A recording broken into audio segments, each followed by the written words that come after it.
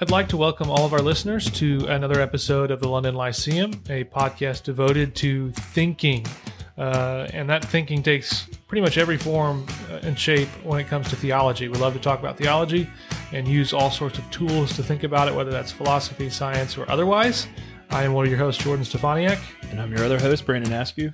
And this is part 3 of our discussion on Sam Renihan's book on covenant theology. So the first 2 episodes, we spent the first one just talking about what is a covenant, what are the interpretive methods that we need to use to understand how covenants work.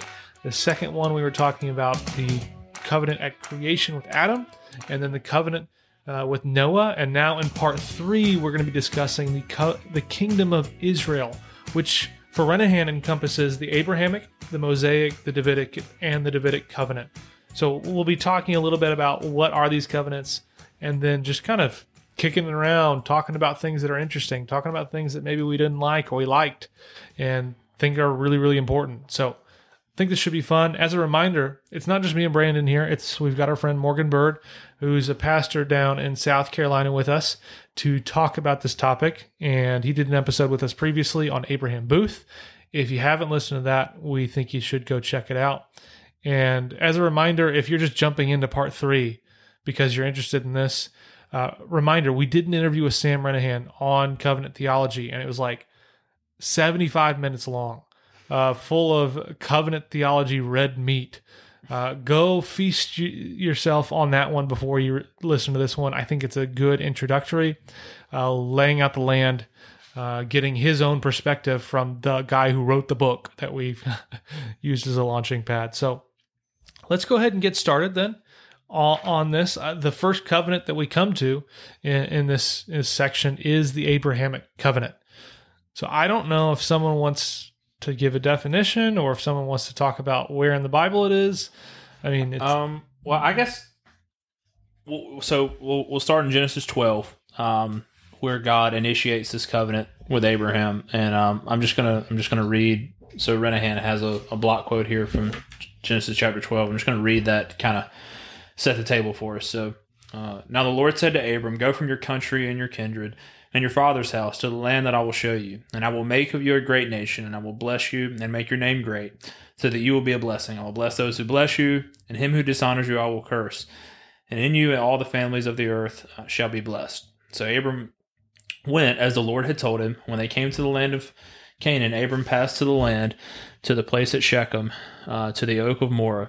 At that time the Canaanites were in the land. The Lord appeared to Abram and said, "To your offspring I will give this land." So maybe we could start with the 3 things that Sam says we should note, and that is, 1, that Abraham is appointed a federal head, that if you are one of the descendants of Abraham, the second thing is you're going to inherit, I guess the descendants of Abraham will inherit the land of Canaan.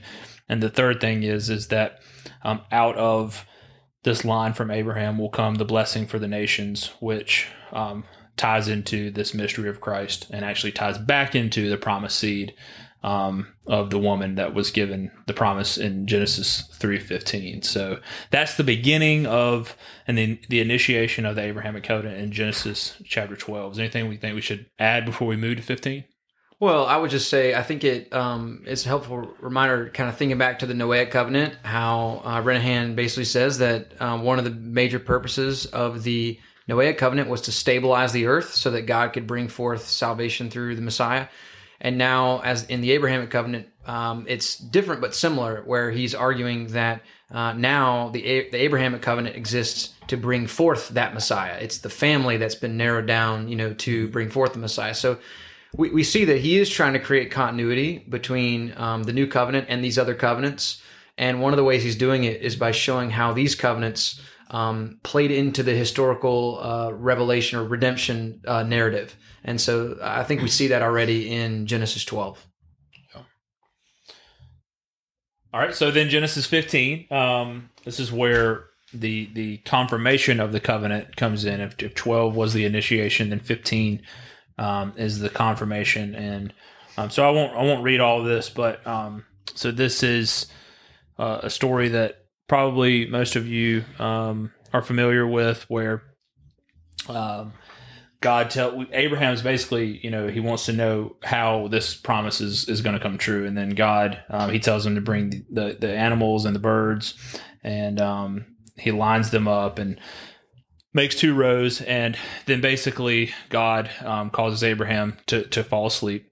And then God, in the form of a pot, he goes. So this is a theophany.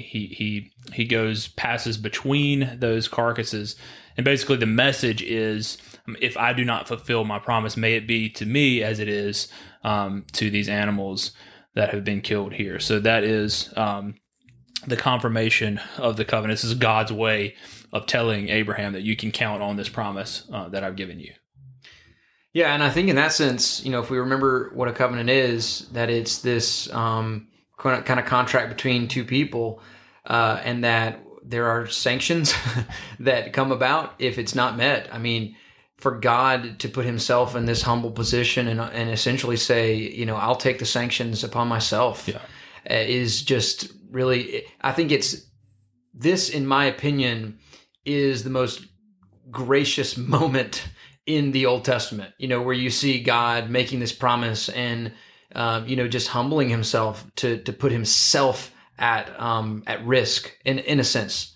If he doesn't keep his own promises, it just screams grace. It just screams God fulfilling his promises no matter what. Yeah. And so Renahan says, God will multiply Abraham's offspring and he will give them the land of Canaan. Genesis 12 and 15 constitute a complete covenant by definition, but the Abrahamic covenant was not yet complete. Genesis 17 expands the commitments of the covenant. So before we go into chapter 17, which I think is where it's going to get, maybe some disagreement's going to arise. Do we have anything else that we think we need to add to make sure we have everything in place to have that discussion? Yeah, there's 2 things. Number one, if you're listening, apparently I sit between Brandon, who thinks God is a pot, and Morgan, who thinks God can take risks. I affirm neither of those. I said it was a theophany. I think I said, and something like that. Secondly, actually, substantially, there is disagreement in the literature out there on how many covenants are made with Abraham.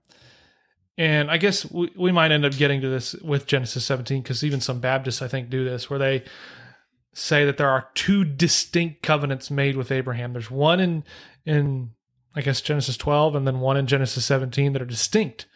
I can't remember who does it. So I think I haven't read much of Nehemiah Cox, but I think that the debate is whether he sees there's actually 2 covenants, or, and maybe there's some more modern theologians who said there's 2 covenants, but then is he saying there are actually 2 covenants, or there's one covenant with like a dual nature to it? Yeah, no, and that's fair. There are contemporary people who aren't trying to do Baptist covenant theology who legit just say they are 2 covenants. Yeah. And they've got their own reasons for it. I think we all 3 affirm that there's just one Abrahamic covenant. Now, how Brandon mentioned it, there's like, a dual aspect potentially. Maybe Brandon agrees or Morgan agrees. I don't know. We can talk about that, I guess. Well, I think probably the reason that there's tension is because, like I just said, up to this point, it seems so gracious. It seems like God is. It does appear to be a covenant of grace that God is saying, "I'm going to do this no matter what," and then it's almost as if he comes back and says, "But hey, there are some things that you need to do, and if you don't do them, you're going to be disinherited. You're going to be cut off." And so, and we just talked about earlier that you can add laws to a covenant of grace. What are you doing? Yeah, but you can add laws, but when you add sanctions to those laws, then it takes on it changes it doesn't change the nature of the covenant, but I think it sets the context for the covenant. So then, what do I do with Hebrews 6? And where it's talking about you'll be cut off from the covenant, the new covenant. Isn't that the same thing?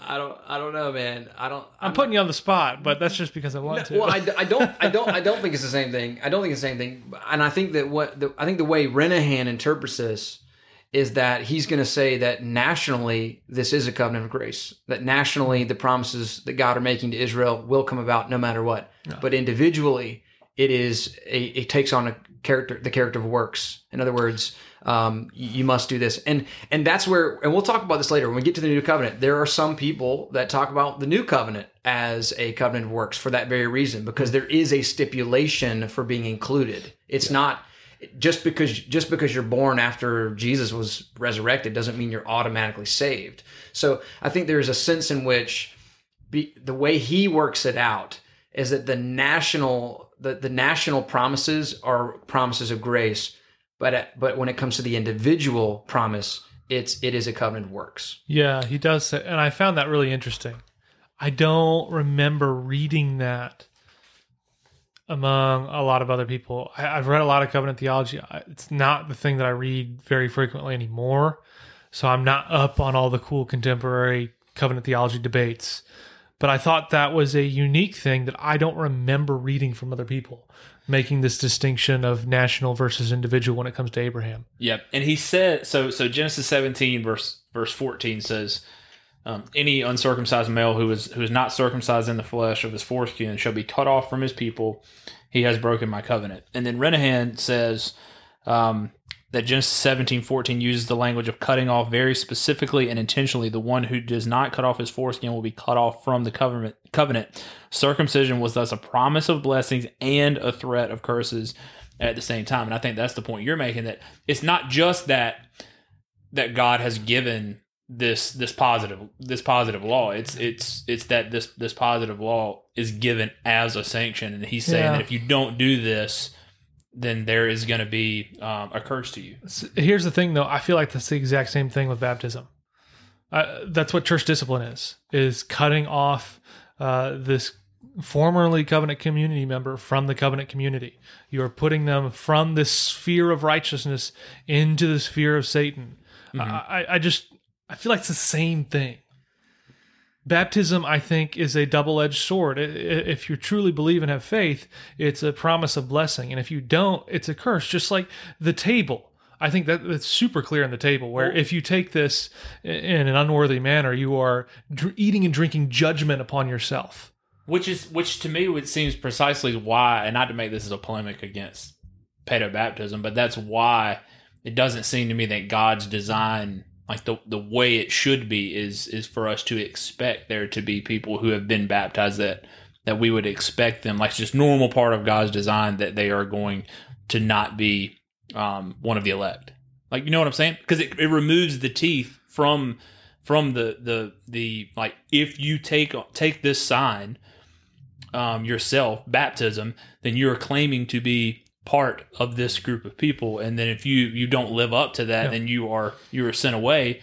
Well, that just doesn't seem to map on right when it's part of the design that you already expect there to just be this external group of people who we really don't know if they're gonna.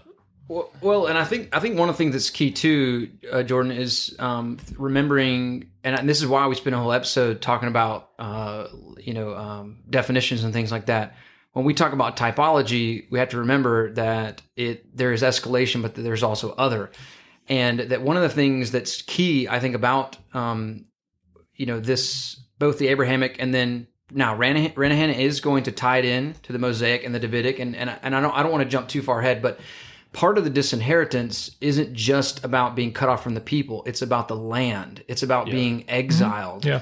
And I think that's where there is a typological solidarity between what happens with the new covenant, but I think it's different because now in the new covenant, we're not talking about being cut off from a land. We're not talking about losing our inheritance. I think there's something different, slightly different going on there. He says on page 97, and I think this is where it's almost like, and this is what actually, doing a little bit of study on it, I think this is what the Baptist covenant theologians of the 17th century did. They saw what some had done with the Mosaic covenant, and then they took that and then they backed that into the Abrahamic covenant. And I believe that when you guys did your episode with Sam, he talked about that.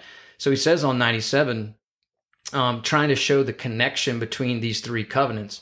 As a covenantal foundation, we find that in Scripture's subsequent covenants are made with the same parties, Abraham's offspring, in the same kingdom realm, Canaan, with the same promises, blessed life in Canaan, with the same precepts, positive laws. And then he says, and the same penalties, disinheritance. Therefore, what is commonly known as the Old Covenant began with Abraham. And so he's making this argument that if it's the same people, the same kingdom, the same promises, the same positive laws, and the same penalties, that it gives warrant to read back from the Mosaic covenant into the Abrahamic covenant and to see that there, even in the Mosaic covenant, there is graciousness. There is a sense of, God brings them out of Exodus and then gives them law, which I know so many people point to that as that sort of indicative imperative. You've got God saving first and then giving the commands, but there's clearly consequences in a different way than, and I think if you go that route, then when you get to the new covenant, you almost undercut your doctrine of perseverance. You almost undercut your doctrine, of God's, you undercut the graciousness of the covenant of grace in some sense. I don't know. Yeah, let's talk about it. I mean, I feel like it's the same thing, old or new. If the Spirit regenerates you, you don't fall away. And if He didn't regenerate you, you're externally part of the covenant community, but not truly there. So you're going to fall away at some point, probably, and be cut off. I don't know. I don't think it cuts off my perseverance. I think the Spirit does the, keeps them. I don't know. So how does that relate to baptism? I mean, unpack that. Like, what is that? So that's where I get hung up. Is like, now I know obviously you're a Baptist, so unpack for me your understanding of external and internal and baptism versus like a Paedo-Baptist understanding of external and internal and their view of baptism. I mean, I don't think mine really functionally differs in any way. I don't think the Second London really differs either. The Second London affirms a mixed community in the new covenant. There are people who don't believe who are in the new covenant community in an external sense. Mm-hmm. I don't think I would use the same language where a lot of Presbyterians will say they're members of the covenant of grace. I don't go down that path because I think the federal head of the covenant of grace is Jesus Christ himself. And if you have him as your federal head, you're a believer. Right. There's no ifs, ands, or buts about that. But I do think that there is, in practice, like in the real world of time and space, there is a covenant community that is a mixed body. You go to your local church, you go to my local church, you go to Morgan's local church, you walk in there, I promise you, there are people there who are members of your church who are not Christians. Yeah, I don't think that's the debate. The debate is like whether that's the design or not. That's God, like, is that the way that God like made the floor plan for the New Testament church? See, and I don't think so. I don't think a Presbyterian would just say, yeah, I'm intentionally trying to create a mixed community. I don't see how they can avoid that. They're the same way. If an adult comes to them, they have to be a believer to become a member. Mm-hmm. The difference is with the children and the way, depending on who you talk to, the children are included with an expectation and hope, and once they reach an age of accountability or whatever you want to call it, confirmation, what have you, that's when they become responsible for their own decisions, and then it's you get cut off if you're not truly a believer. So they are. Let me make sure I'm understanding this correctly. They are still in Adam, but they are also in some way they are in the new covenant. I don't think that. Well, I guess it really depends on who you talk to. Yeah. Some are just going to, like, there are people who are like Federal Vision who just, they are truly in every sense of the word in the covenant. Yeah. People who want to practice Paedo communion, I think, want to do it for that particular reason. Mm-hmm. But I don't think everybody would want to go down that route. There are plenty who would just say they are members of this visible body of believers, but they're not actually members of the covenant of grace until they believe. So I think it depends. Okay. It's messy. I get it. It's messy. No, but what I was going to say is, in the next episode, I mean, he spends time in the book talking about church discipline. He spends time talking about baptism, and I think we're going to get there. And I know why you're pushing the conversation here, but I think because it all comes back down to the Abrahamic in a lot of senses. Yeah, it does. But I think what he's presenting, his view, Renahan's view, is that the Abrahamic covenant has an aspect of it that is a covenant of grace and an aspect of it that is a covenant of works, and that the gracious aspect, but this is the key, the gracious aspect isn't about salvation. It's about bringing forth the one who would give salvation. Yeah. So for him, it's then the covenantal right. formula, I will be a God to you and your people. What is that? Is that not about salvation? I think no. I it's think typological. yeah, exactly. And it is in that sense, he chose Israel for that special purpose. He created this kingdom. He called a people, and he called them. And I mean, it's an awesome purpose. Like they got to bring forth. And it's like when Paul that is the question when you get to Paul is, if all of this was for nothing, then like what was the point? And he says that, they had the covenants, they had the promises, they have the patriarchs, and so he makes that argument. It's like it wasn't worthless, but it also wasn't salvation. Yeah, I mean, coming again to the national individual distinction that he makes, I do think, I don't know how you get around, if you're a Presbyterian or otherwise, this promise that I will be a God to you and your children, and the reality that he's not a God to all of your children. Yeah. Like I've never met a single Presbyterian who said, "Yep, all of my children are Christians across the board, no matter what." If your parents are Christians, your children will automatically be Christians, guaranteed, promised. Yeah. So they don't truly believe what they say they believe. Yeah. And I mean, sure, maybe there's some sophisticated reason why you can come up with an explanation for it, but you've got to understand that promise in a different way than just flat-footed, this is exactly what it means in all cases. Yeah. And take that as a universal continued promise, old to new, that if you're a Christian, your children will be Christians. That's just empirical evidence alone invalidates that. Yeah. So, I think essentially they just embrace a mixed church. I mean, that's why one of the Baptist distinctives is regenerate church membership. Yeah, but then, I mean, you obviously come into the whole, you need your regeneration goggles or whatever. But I don't think the claim is that we know infallibly who is regenerate. Yeah. I think the claim is that when we look at the promise of the new covenant in Jeremiah 31 and we look at the New Testament, it just, I mean, I don't want to be dismissive, but it just seems fairly obvious that the expectation is that for one to be a member of that covenant, they are born again. Yeah, no, I agree. And to mix that up, I don't know. It's just never I know I'm gonna sound, but I talk to all these Baptists and Jordan. We've had this conversation, who have become Calvinists and have dip their toe into Reformed theology, and then they start reading all these Presbyterians, and it becomes this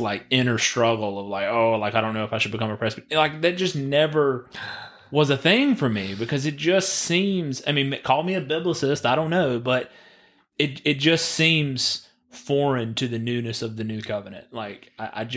There's something more new about the new covenant than I think they want to give it. I don't know. And I think he uses Moses as a case study, and I think Moses presents such an interesting person who, on the one hand, we know he's a believer, we know he's regenerate. His people, the people that he led in the wilderness forever, they actually get to go in the land, but Moses himself doesn't get to go in the land. And so it's in some sense, there had to be his disobedience got in the way of receiving something. And what was it? It wasn't that he didn't receive salvation. Yeah. It wasn't that his disobedience meant he wasn't regenerated. His disobedience meant he didn't get the land. Yeah. And I think that Renahan is arguing that the whole Old Covenant, which he argues includes Abrahamic, Mosaic, and Davidic, is mainly focused on the land. And that does, in a typological way, point forward. But remember, typology is escalated and it is other. It is other, and I think it's helpful. Yeah, I mean, a lot of the debate about the nature of the Abrahamic covenant is foundationally about these types of topics. I think the Abrahamic covenant, it's not just a covenant of here's circumcision I'll be a God to you and your children. There are also other promises affixed to it. This land, kings, all those things. So when a Paedo-Baptist wants to go, I want to take this and put this in the new covenant, it's almost like arbitrary picking and choosing. You can't just over spiritualize it and take away everything else that's actually there and pretend it didn't exist. It was just one thing that it promised. It promised a whole bunch of things. So it's the Abraham's place in relationship to the old covenant, I think, is crucial. I do think, and I think we'll talk about this, that when the New Testament speaks of the old covenant, it is referencing specifically the Mosaic and not the Abrahamic. That's my opinion. I think you guys would say and Brennan would say it's, Abraham, Moses, and David. I don't think that's the case, but I don't think that makes the Paedo-Baptist claim work any better. I still think the one covenant of grace, two administrations is the reformed scheme of covenant theology, where in the old it was governed by the Mosaic and the new it's governed by the new.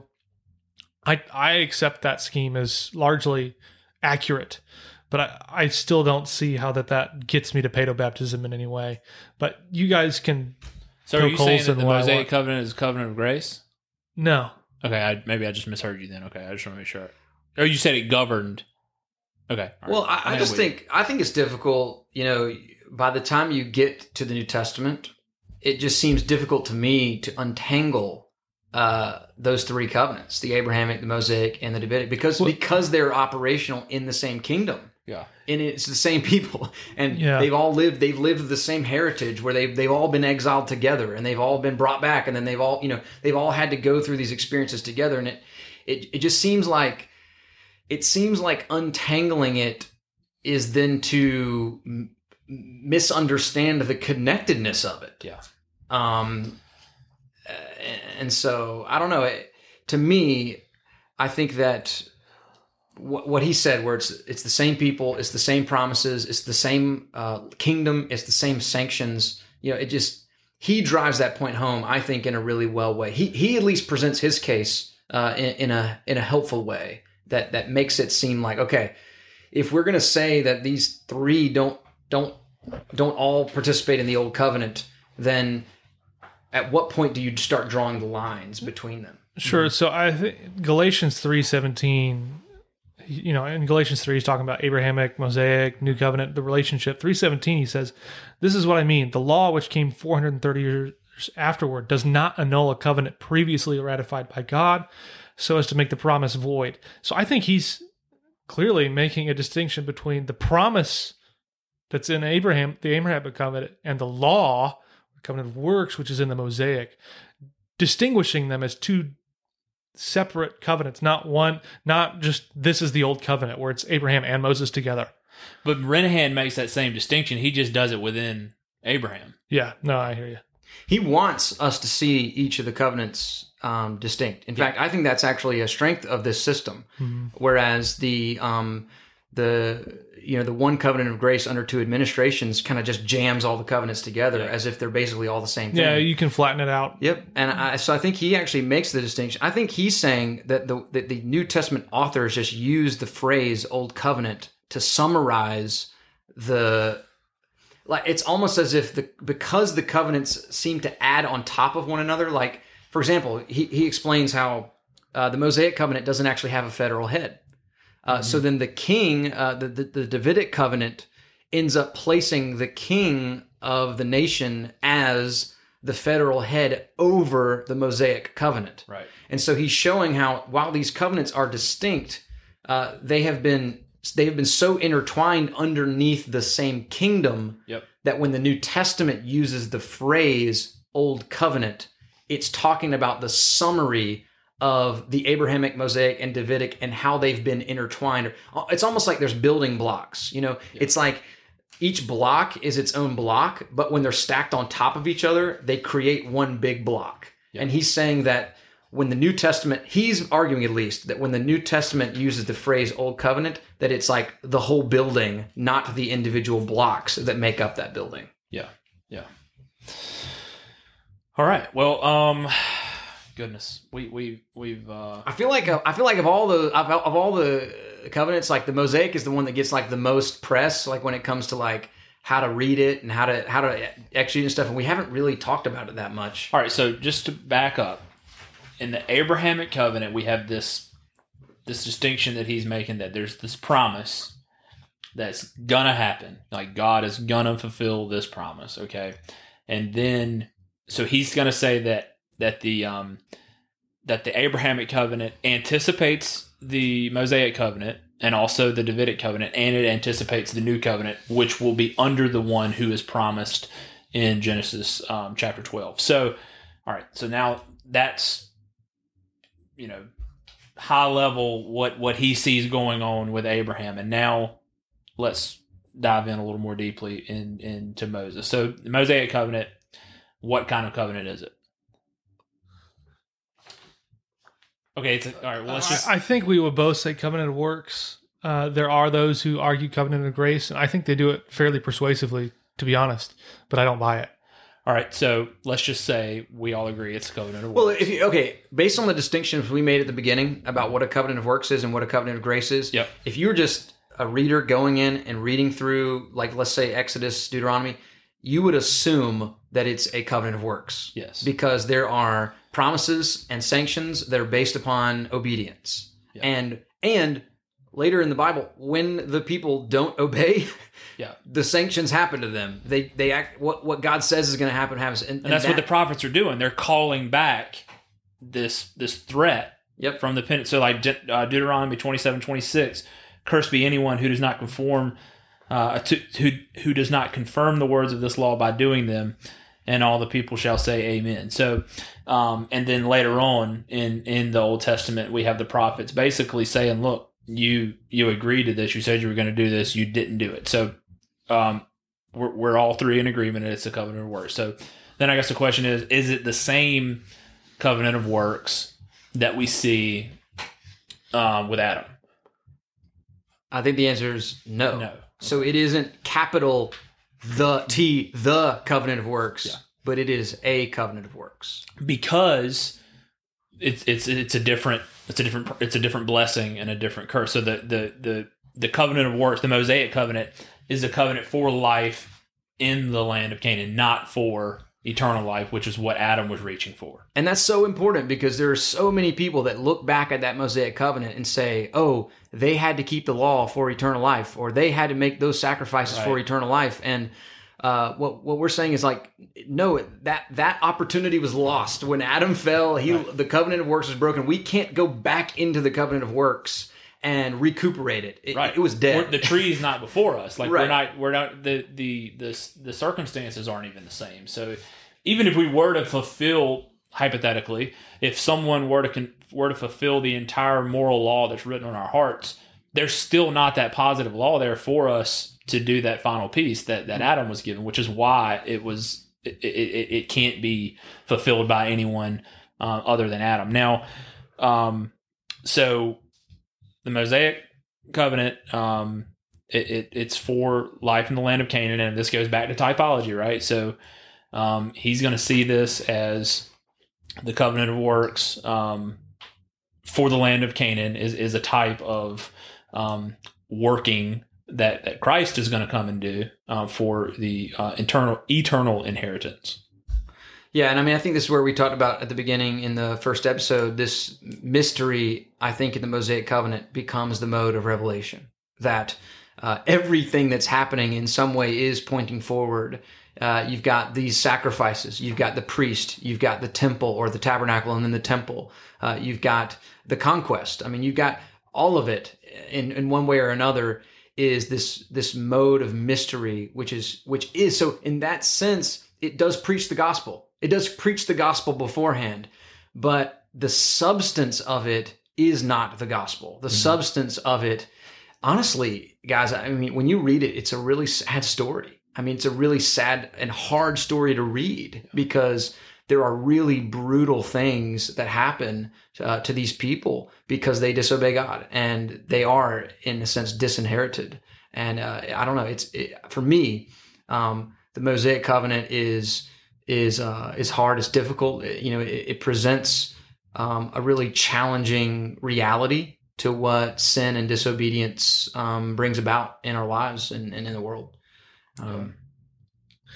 But, of course, there's the gracious aspect of the Mosaic covenant when you think God has just liberated these people from slavery. He is bringing them to Mount Sinai, and they are at this point wondering, how do I relate to such a holy God who could do all of these plagues and then some to me? And yet God in his grace condescends and gives these people, here's how you can relate to me in a way that is honoring of me and is righteous and holy. So it's laden with all sorts of grace in this. But as we've been mentioning, it doesn't mean the categories, covenant of works and covenant of grace, are not like hard and fast, where if it's covenant of works, it has to only include works. It can't include any grace in it. That's not what the categories are for.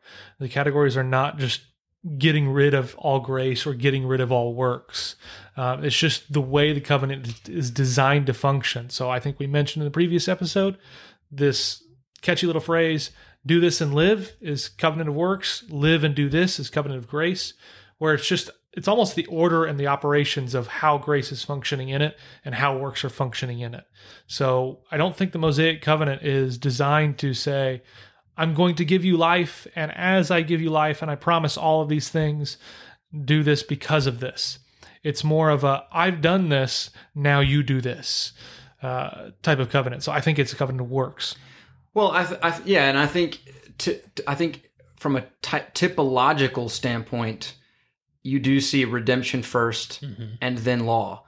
But I think when you get in and you actually do exegesis, you see that there are legitimate sanctions that will come from their disobedience. And so I think that's why we wanted to start this whole thing off by saying that any covenant is gracious. Yeah. Any covenant is something that God is giving above and beyond what we deserve. And so in that sense, the Mosaic covenant is gracious.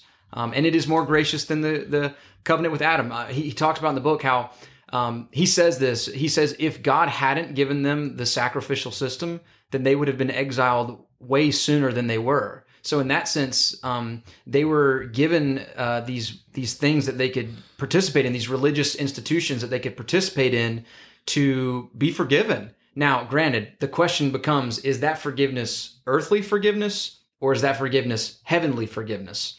And I think that Renahan argues that it is only earthly forgiveness, that the Mosaic covenant through those sacrifices is, in one sense, making atonement for their sins so that they can remain in the land, but that it's actually not making atonement for anyone's sins as they stand before the eternal throne of God. Right. Yeah. Yep. So, all right, now the relationship between the covenant and the king. So on page 119 in the book, he says, in other nations, the king creates the law. The king is the law. In Israel, the king is created by the law. The king must keep the law. God is king in Israel. His law controls the kingship. So, and then once we get into the Davidic covenant, we're going to see even more highlighted the relationship between what the king does and then where the kingdom goes and what happens with the kingdom. So somebody want to sketch a little introduction to the Davidic covenant? Or? Well, I just think that at this point this is where we're seeing biblical theology, come out, because we're really starting to put the pieces together for what the whole Bible is doing. Mm-hmm. You got the Psalms, you've got the historical narratives, you've got the prophets that are engaging with the kings, and by God establishing this covenant head, or this federal head of the Mosaic covenant through David and his line, it's starting to help us make sense of the whole Bible. Mm-hmm. That now, when God is talking about his anointed one, mm-hmm. or this quote unquote Messiah figure, that this person is a federal head. Just like Adam was, just like Noah was, and just like Abraham was. And so I know I didn't explain the Davidic covenant, but I think just to take a pause there and see how this is helping us with our biblical theology. It's helping us make sense of what the whole Bible is doing. Yeah, and so in 131, just to expand a little bit more on what you said about the Davidic king being the federal head of the Mosaic covenant. He says the Davidic covenant established the heirs of David as the representatives or federal heads of the kingdom. They are not just to lead the people as an example of righteousness and law keeping. They are to represent the people in their law keeping. This is really important. This means that if the king is righteous, the people are blessed. If the king is wicked, the people are cursed. As goes the king, so goes the kingdom. This is the consistent testimony of the historical record of Kings and Chronicles. Righteous kings brought blessing on the land. Wicked kings brought curses on the land. So, whereas Moses was only a mediator, now you have the Davidic king in the role of federal head. So, and again, I think the two-level typology thing is really big with the Davidic covenant. You see that it seems like God is making this promise to David's son, and you almost think Solomon maybe is the guy. You know, you're almost thinking like, okay, he's going to have a king on his throne with his people. But then pretty quickly in 1 Kings, you get a sense that, oh, wow, Solomon's actually a terrible person. and like point by point, he does every single thing that a king is not supposed to do, that God had told the kings not to do. And so we need that two-level typology where we realize that the promise that God made to David was actually real for his descendants, that he would have, it would be his lineage that would be the kings of Israel. But there had to be some greater and other king who would be coming to be a greater ruler who we would need and look to in a new covenant. So this brings us to chapter 9, the Messiah of the Old Covenant. So Renahan says the purpose of the Old Covenant was to produce the New Covenant, because the purpose of the Old Covenant was to provide the Messiah, the Christ, the mediator of the New Covenant. And then he talks about, you know, the progress of the covenants from Abraham to Moses to David, and the typology that we see there. So like the land of Canaan is a shadow of the greater land. The sacrificial system is a shadow of a greater sacrifice. The priestly lineage was a shadow of the great high priest. The victories of David were a shadow of David's greater son. The numerous physical tribes of Abraham were a shadow of the transnational people of God. So we see this hope. There's been this hope, right, since Genesis 3:15. There's just been this hope of this coming one. And when we see, you know, all throughout the Old Testament, who is it going to be? Who is it going to be? So there's this messianic hope. And then, you know, you see this in Psalm 1 and Psalm 2. So that the anointed one is going to be the king, the anointed one of Israel. So I guess, I don't know, there's a few things that maybe we could. Do y'all have something right now that you want to talk about when it comes to the Messiah in the Old Covenant? Or I'm good. Yeah, the only thing I would say is I think, you know, if you're reading the Bible, you know, you've tracked along through these covenants. So much of it happens in the Pentateuch, and then all of a sudden you've just got all this Bible left, and you're thinking, what is all this doing here? Okay, we've got the promise in 2 Samuel chapter 7, and then Jesus doesn't show up until Matthew, you know. And I think that so much of what the Bible is doing is creating a sense of longing, creating a sense of desperation, creating a sense of forward-lookingness to it's almost like Israel themselves have to come to this realization that the promises that God has made aren't actually earthly promises, that what they're longing for isn't coming to pass. And so it creates that anticipation. And I think that's one of the reasons that we do, I think, as Baptists, want to highlight the distinctiveness of the new covenant, that when the new comes, like something is actually changing. Something different is arriving. And I know we've already talked about how there's going to be nuance in what that is, and there's going to be different opinions on what that looks like. But I think all of us need to have some category where when Jesus arrives, it is a refreshment. It is good news. It is God coming to save his people. And so I think that so much of the prophets and even the Psalms are helping us, you know, turn our hearts forward to look forward to God being faithful with his Messiah. Yeah, and that was really like the last thing I wanted to say is what Renahan says on 144. He says what God had in store for them, that is Israel, and the world, was far better than they could have imagined. They failed to realize just how much the new covenant would not be like the old covenant, and why that was such a blessed reality. Like, I mean, that sets the stage for the Gospels. Right? So that's where we're left pretty much is the longing for this coming Messiah, and you know, it just does not appear to be coming. And then Jesus bursts onto the scene, and I guess that's where we will pick up our next episode. That sounds good to me. So, guys, you've been listening, and we hope you enjoyed it. I think this has been a good little introduction to the Kingdom of Israel. We had some fun little debate. And tune into the next episode as well. Part 4, we'll be talking about the Kingdom of Christ, what that looks like for the new covenant and all that it entails. I think we also talk about the covenant of redemption. So, you covenant redemption junkies, tune in to Part 4. Anyway, you've been listening to the only analytic, Baptist, and confessional podcast on the planet, and we thank you for tuning in.